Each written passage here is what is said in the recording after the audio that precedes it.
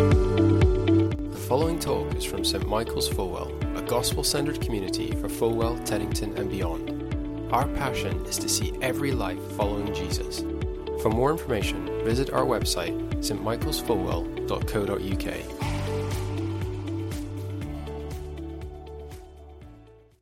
If you grab your Bibles, and shortly Toby's going to come up and teach us from the Bible. Before then, we're going to have the Bible read to us, and Joe's going to read from us. We're in Matthew chapter 5, which is on page 970. So Matthew chapter 5, verses 43 to 48. Love for enemies. You have heard that it was said, love your neighbour and hate your enemy. But I tell you, love your enemies, and pray for those who persecute you, that you may be children of your Father in heaven. He causes his sun to rise on the evil and the good, and sends rain on the righteous and the unrighteous. If you love those who love you, what reward will you get?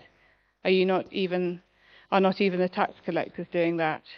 And if you greet only your own, what are you doing more than others? Do not even the pagans do that? Be perfect, therefore, as your heavenly Father is perfect. Thanks so much, Joe. Good evening, everyone. Great to see you again. The last few weeks, we have been thinking about the love of God in these evening services. And first, a couple of weeks ago, we asked the question of whether the God who made us and made everything loves us. It's not a given that he would. So we were asking that question. The God who made everything, who made you and me, does he also love us? And we were thinking about how through the cross, God has answered us infinite and undeniable yes.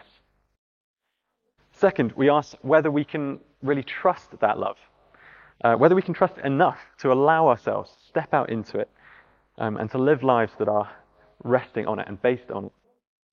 And his answer through the cross again was that this love is completely unconditional. Yes, you can trust it. Tonight, we are thinking about what comes next. What happens in a person's life when they step out into the reality of the love of God for them? When the love of God is allowed to take up residence in the center of someone's being and bathe everything in its light. Or in other words, what happens when the love of God is allowed to define someone's heart and become the most important thing about them, become the place where they root their identity? I am very much, as I've said already, very much someone, speaking as someone who struggles with this, who has not got this nailed down. I find it really easy to doubt the love of God for me. And I long to know more of his love and to define myself more by his love. And for all of us, this is not something that we are going to get like all at once. It might be that God gives us moments where we do just suddenly get it. But generally, this is something that we are slowly stepping into across our Christian lives. But it is something absolutely worth struggling towards. After this service, I'm going to be sort of hovering around here, and just if you have any questions at the back of any of these three talks, or anything you'd like to talk about further, or anything you'd like to pray about, then feel free to come and call me, and I would just love to talk more about this sort of thing.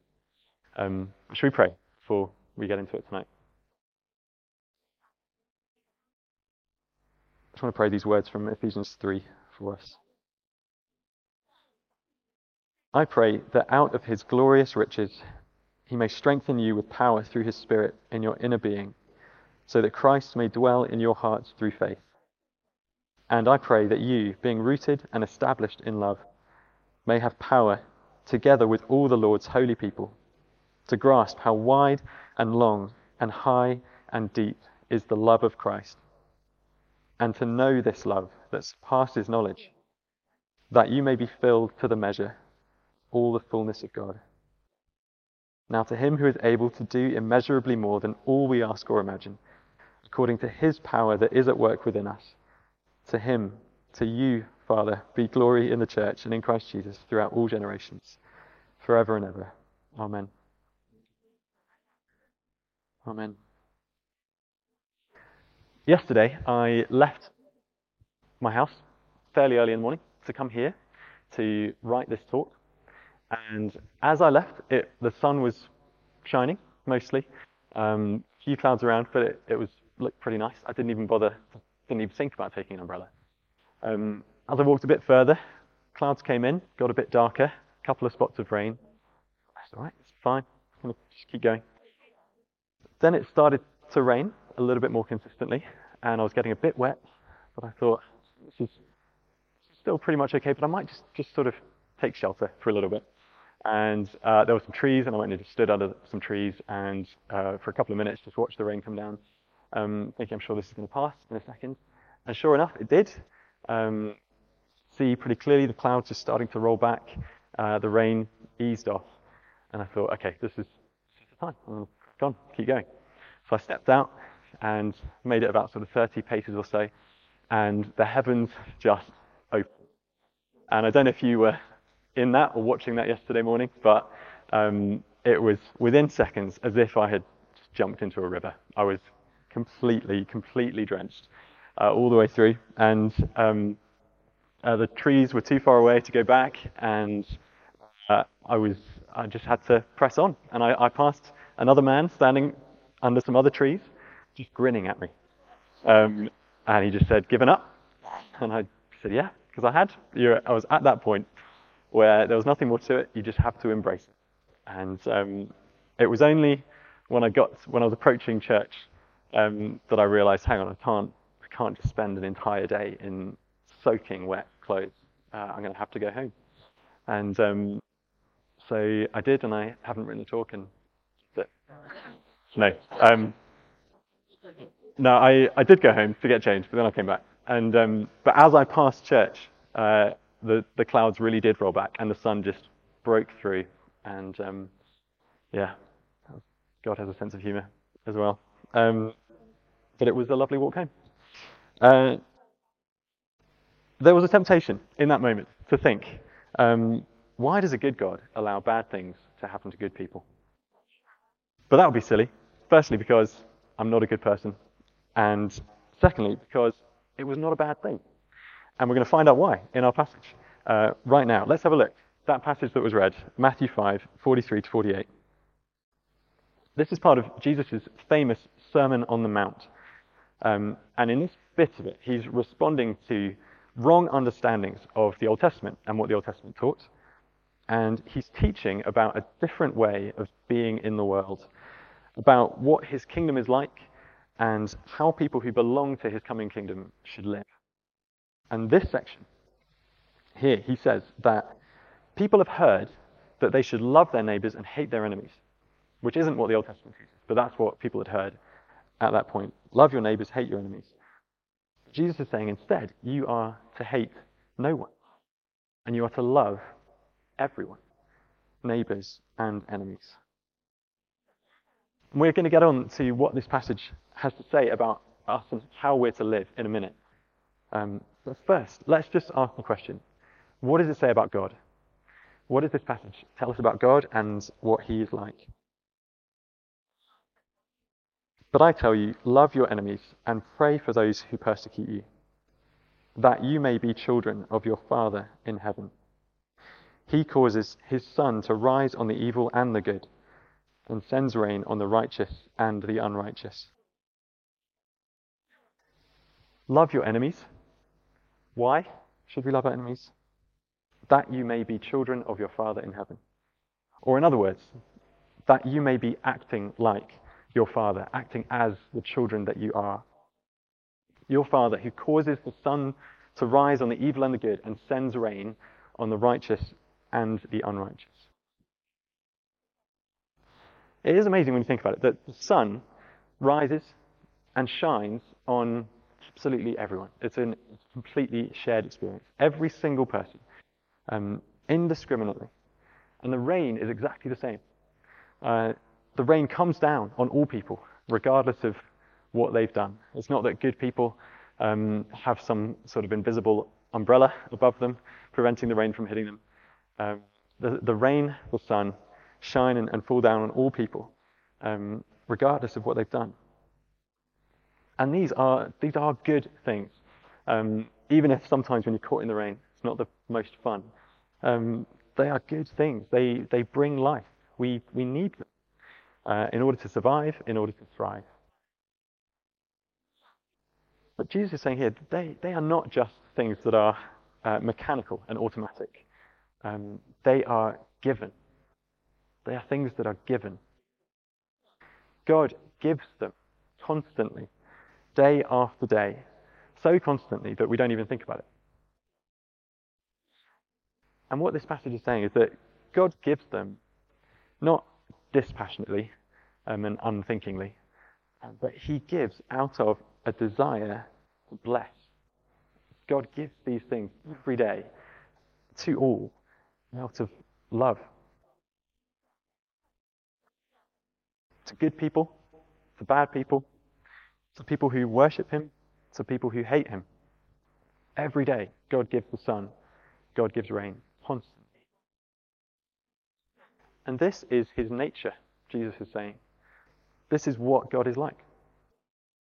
Sun rising, the rain falling, and a million and more other things that we completely take for granted every day are signs that God still loves this messed up, fallen world, and you and me.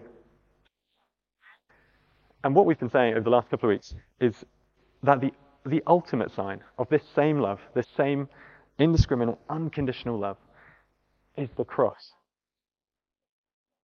The cross that stands above this world, the cross that stands at the center of human history, more constant and everlasting than even the sun or the rain, declaring that God who made this world and everyone in it, and you and me, still looks on this world and everyone in it, and you and me, in our sin and our brokenness, with heart-wrenching love. At the cross, God gave what was most precious to him. He gave his own son. At the cross, God, the Son, Jesus, gave himself to be broken by the world, by the people that he loved, to take the sin and the guilt of the world on himself and pay the price and declare, it is finished. I love you still. I forgive you. Come to me and find life again. This is who God is for the world. This is who God is for you and me. Who do you believe God is, really, most deeply? Who do you think God is, really? Let the cross define your view of God and his heart towards this world and every person in it. Let the cross shine into your heart and dispel the clouds of wrong belief about who God is that can so easily creep in. And then believe that if you have received that all God is offering simply by trusting in Jesus, then you are utterly safe in this love. You are utterly safe. There's a quote from a guy called Richard Lovelace. It's going to appear. He said that Christians say they are saved by grace, but, and the quote, day to day, they draw their assurance of their acceptance with God from their sincerity, their past experience of conversion, their recent religious performance, or relative infrequency of their conscious, willful disobedience. These are the things that we tend to draw our assurance from. And that definitely describes me to a T. This is easily what I default to, drawing my assurance of God's love for me from either what I think the sincerity of my faith is like, or my past experience of conversion or God, or how well I'm doing, or how recently I sinned and how aware I was that I was sinning. And I just fall into a place of complete uncertainty and assuming really that God probably doesn't really love me. This is so easily what we default to. But we don't need to rely on any of these things for God to love us or to keep on loving us.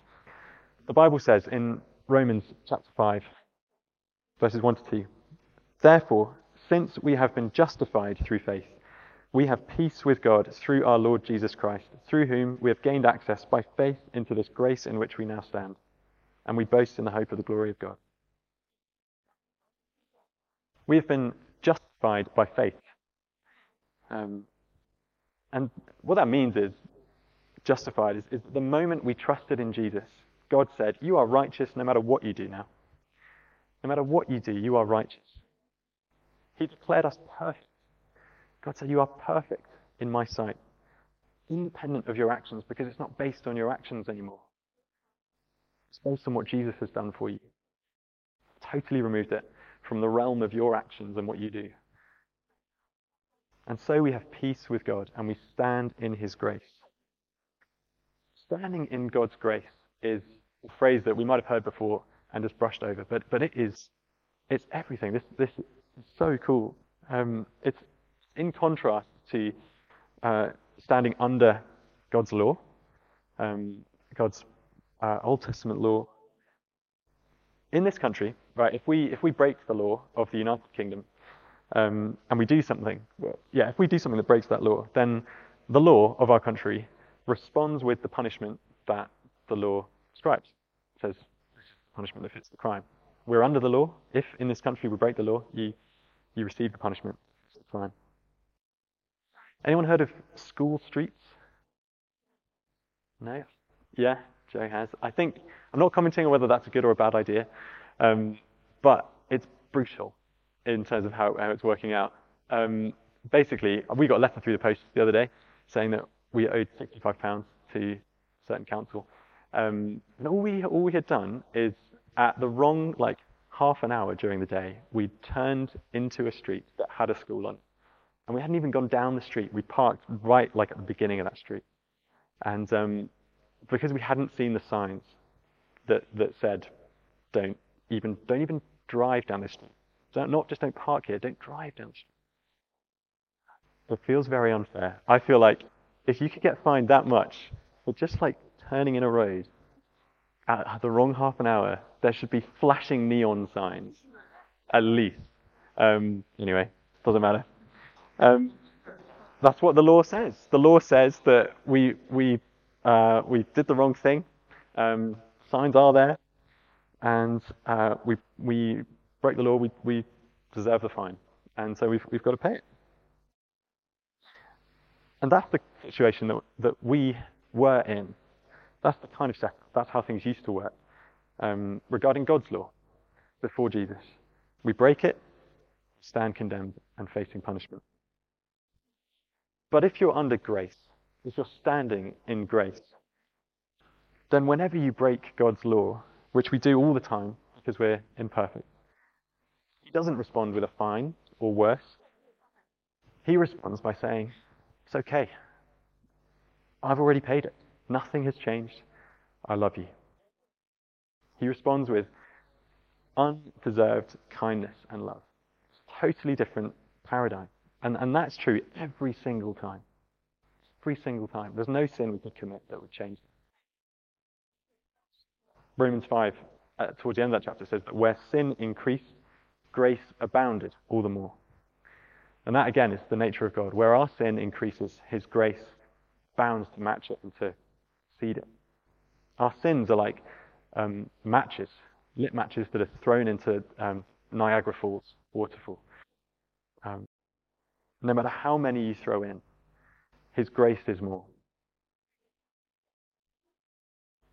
And that's the situation that we are in with God. That's how our relationship with him works now, because of the cross. John Calvin, the reformer, puts it like this. He's talking about Paul, the Apostle Paul's writing in the New Testament, and he said this about Paul's writing.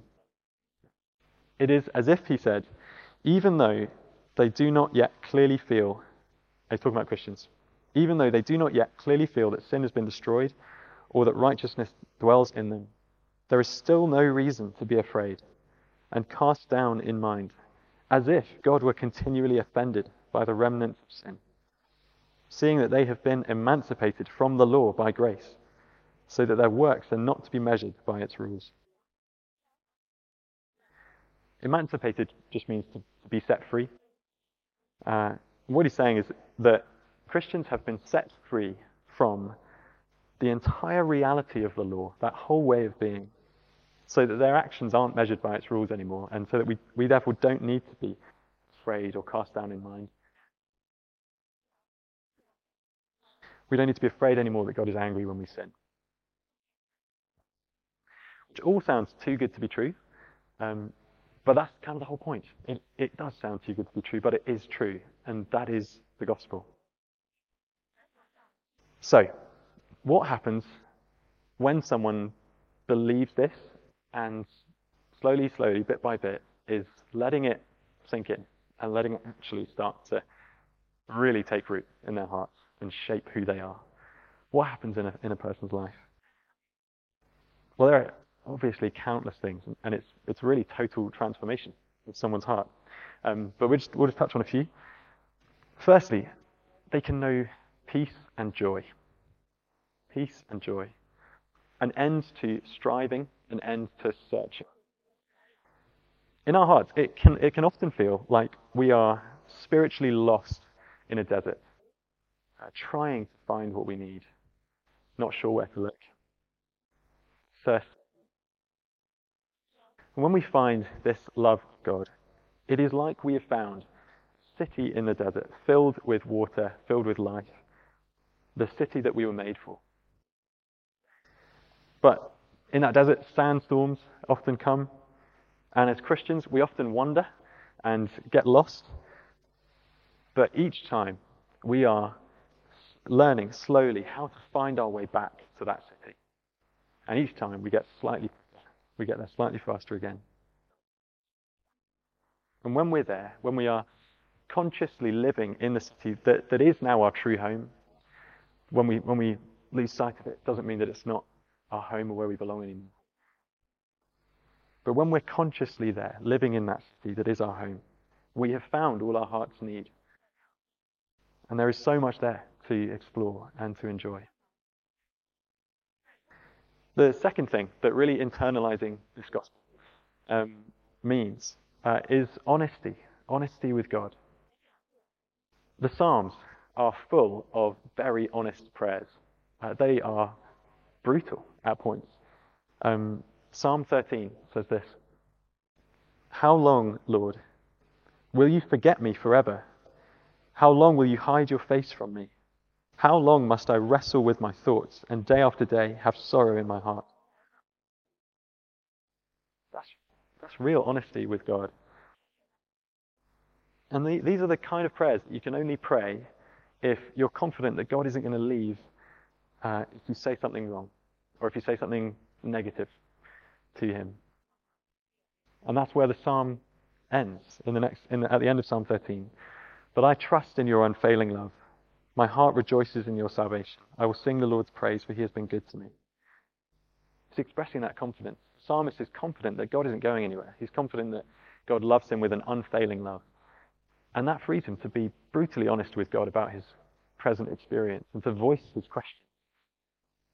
Say, "God, where are you?"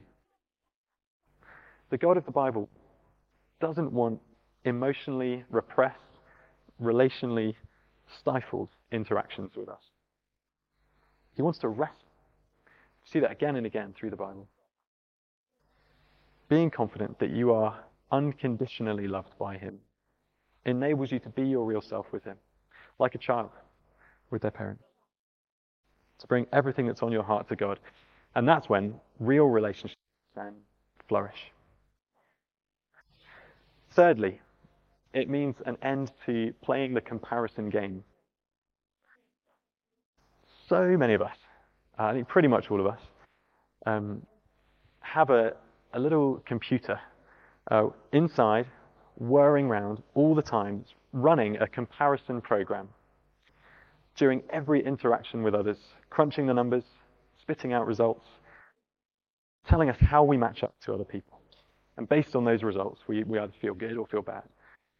And we're constant, running all the time. We're going up and down in relation to those results.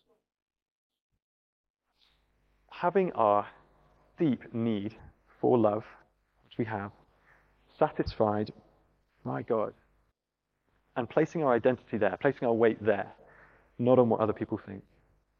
That means that we don't have to look for it in other people and what they think of us. It means we can turn off that little computer. We can stop that program running. We can relax. And then once we've done that, that means we can start treating people as people, not as competitors, not as a means to an end. And we can start engaging with the things we're doing for their own sake, instead of as a way to try and get ahead of others or try and create an image or create an identity for ourselves. We can engage with them for what they are. Fourthly, it means joyful obedience. Joyful obedience. If you're not confident that the person you're meant to be obeying loves you, then you're not going to want to obey them. You might still obey them, but you're not going to do it wholeheartedly. If you think that they will only accept you if you obey them up to a certain standard, then you're going to get tired and exhausted and not want to serve them anymore. You're going to think this just isn't worth it. It's too hard. And if you think that you might already, at some point in the past, have gone too far, you might already have got it wrong, too badly wrong, messed up too badly to be forgiven, then you're going to despair. And you're going to think it doesn't matter anyway. And from that point, it's the easiest thing in the world to give in to sin when temptation comes knocking. Because you just think there's no point in resisting anyway. I've already blown it. But if you know that God loves you and that you haven't got it too wrong and that you can't get it too wrong, then suddenly you're going to want to obey him. It totally transforms everything. John Calvin, one more time. He said, "But if freed from this severe requirement of the law, or rather freed from the entire rigor of the law," I don't quite know what rigor means there, but it just means freed from the entirety of the law, "they hear themselves called with fatherly gentleness by God. They will cheerfully and with great eagerness answer and follow his leading." God is calling you with fatherly gentleness. Where is he leading us? What does it mean to obey God? What does it mean to follow this God? Well, what would we expect following a God of unconditional love to look like? Of course, it means a life of love. What does Jesus say the two greatest commandments are? Can anyone remember? What does Jesus say are the two greatest commandments? Anyone want to shout out? Love God, love your neighbour. Yeah. Love God with everything and love your neighbour as yourself. And he says in John chapter 13, "A new command I give you, love one another. As I have loved you, so you must love one another. By this, everyone will know that you are my disciples, if you love one another." And then here, in Matthew 5, our passage for tonight, he says, "You have heard that it was said, 'Love your neighbour and hate your enemy.' But I tell you, love your enemies and pray for those who persecute you, that you may be children of your Father in heaven." What does Jesus not want us to do here? What does he not want us to do? Only love those who are good, only love those who are like us. It's very easy to love people who are good to us and to love people who are like us. That comes very naturally. And often what we call love probably isn't necessarily actually love. We're just acting in a way towards them that ultimately we know will benefit us. If you love those who love you, what reward will you get? Are not even the tax collectors doing that? And if you greet only your own people, what are you doing more than others? Do not even pagans do that? That's what Jesus doesn't want us to do. What does he want us to do here? Love all. Indiscriminately. Every single person. Even our enemies. Even those utterly unlike us. even those who disagree with what we believe, even those who live lifestyles that we disagree with, even those who hurt us. But I tell you, love your enemies and pray for those who persecute you. And along with them, our friends, our neighbours, our colleagues, teammates, our brothers, our sisters, schoolmates, our mothers, our fathers, our husbands, wives, children. Love them, pray for them, seek their good, seek to bless them in every possible way, no matter what the cost. Do this practically and do it spiritually, sharing our time, our energy, our resources, and the good news of this gospel. And as we do that, according to verse 45, Jesus is calling us to be like our Father in heaven, that you may be children of your Father in heaven. Children look like their parents. We know that, and children are like their parents in all kinds of other ways, not just physically. I hear our daughter Rosie saying things that my wife Hannah says all the time, and even in the same sort of tone of voice, which is crazy. And Jesus is saying, be like that, do that, display the family likeness, love like your Father does, indiscriminately, to the extent that you are willing to lay down your life for them, just like God has done. But, and this is really important, before we're able to do this, we have first received the love of our Father. Where else can we possibly find resources for love like that? We can't do that. We don't have that in ourselves to actually live a life of love like that. We've got to receive it. It's like a fountain with different levels. Water poured in at the top, which fills up one bit, then flows down to the next level, fills up that basin, overflows down, fills up another one, overflows down, and on and on. That's the way that it has to work. It's the only way that it can work. We have to draw on a love that comes to us from outside. The love of God has to fill up our hearts and then be shared through us with others. 1 John 4, verse 19. We love because he first loved us. That is God's will. That's what God wants. That his love shines on us, transforms us, and brings us to life, and then shines through us to others. Which means that as we seek to live this life, sharing God's love, we have to keep on coming back to this fountain, this everlasting fountain of God's love, and be loved by him, and then love. Be loved and love. We can't skip over this stage. Often I think, even out of a desire to be other person centered and not to think about ourselves, we can skip over this as if it's wrong, as if it would be thinking about ourselves too much. But that's not the case. This is something that we're allowed to do. God wants us to know that he loves us, and he wants us to come to him as individuals and receive that, and be blessed, and be filled up by that love. But then he says, don't stop there. Then go share this. God's desire is for his love to be shared. He wants us to be radically other person centered. And only his love can fuel that. So, who is the God that you believe in? We find it incredibly easy to internalize a God of judgment. That's who we find it very easy to believe. That's who the world assumes the God of the Bible is, just a God of judgment. But the living God of the Bible is a God of grace. He is going to judge the world one day. He has to, if all things are going to be made well again.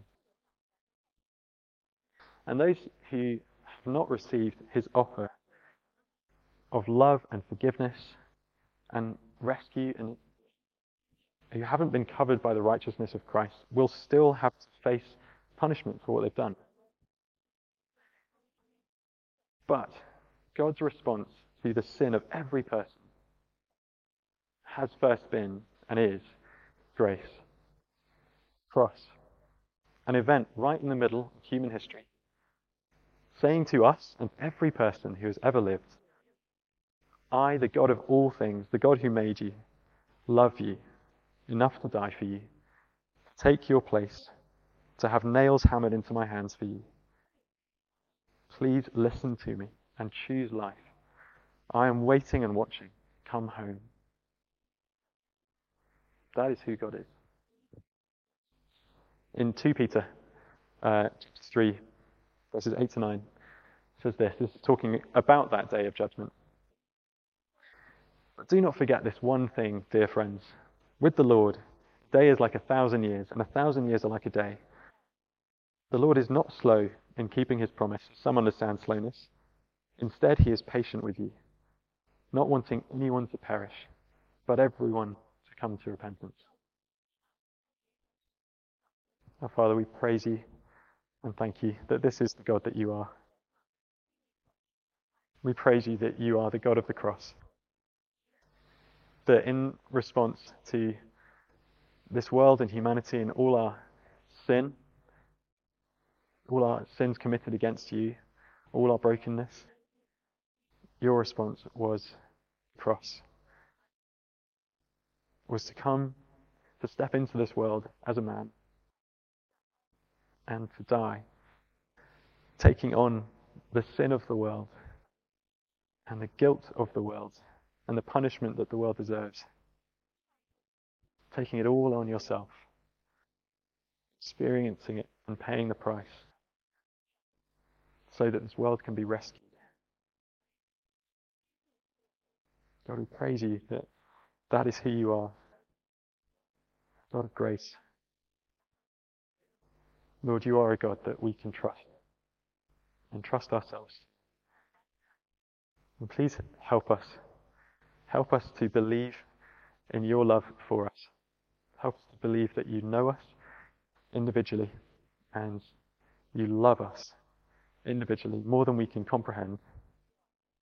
That we are more precious to you than we can understand and we can get our heads around. Lord, help us to receive that and believe that. May that take root in us. We plant that seed inside us of real belief in that, and may that grow more and more until it defines us. And Lord, please fill us with your love so that we can love other people. God, make us more and more other-centered. Make us more and more like you, our Father. Turn us into people who love in the way that you do, who love all people, regardless of who they are or what they've done. And Lord, we praise you for who you are. Thank you. Please continue by your Spirit to work this in our hearts. Thank you that you can do more than we ask or imagine. I praise you, Lord. Amen.